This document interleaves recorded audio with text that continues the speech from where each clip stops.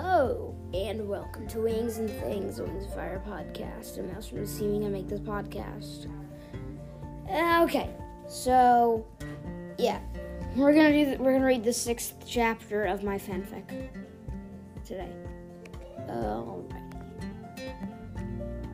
Getting to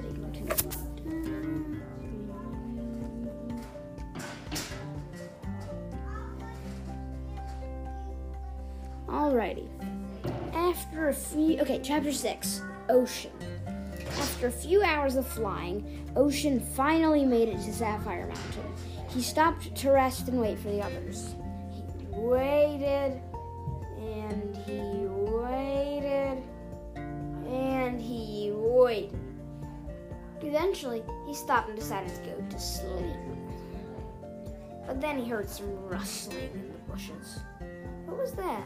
He asked himself curiously. After a few minutes, he said, well, that seems like nothing, so I'll just go back to sleep.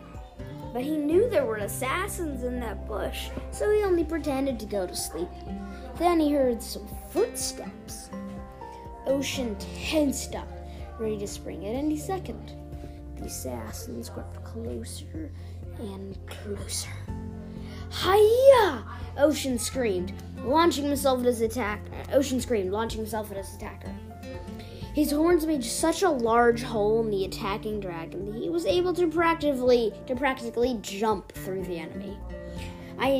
Grabbing a rock, he said, I enchant this rock to give me a barb filled with poison on the tip of my tail. Also make this barb fit my tail as well as a scorpion's barb does a scorpion tail, he muttered, scooping up a rock and rubbing it on his tail. Then he impaled the nearest enemy with his tail barb and watched as the poison burned away patches of his scales. So it works, Ocean said. Then he made quick work of the rest of his enemies using his scorpion tail, and he went to sleep for real.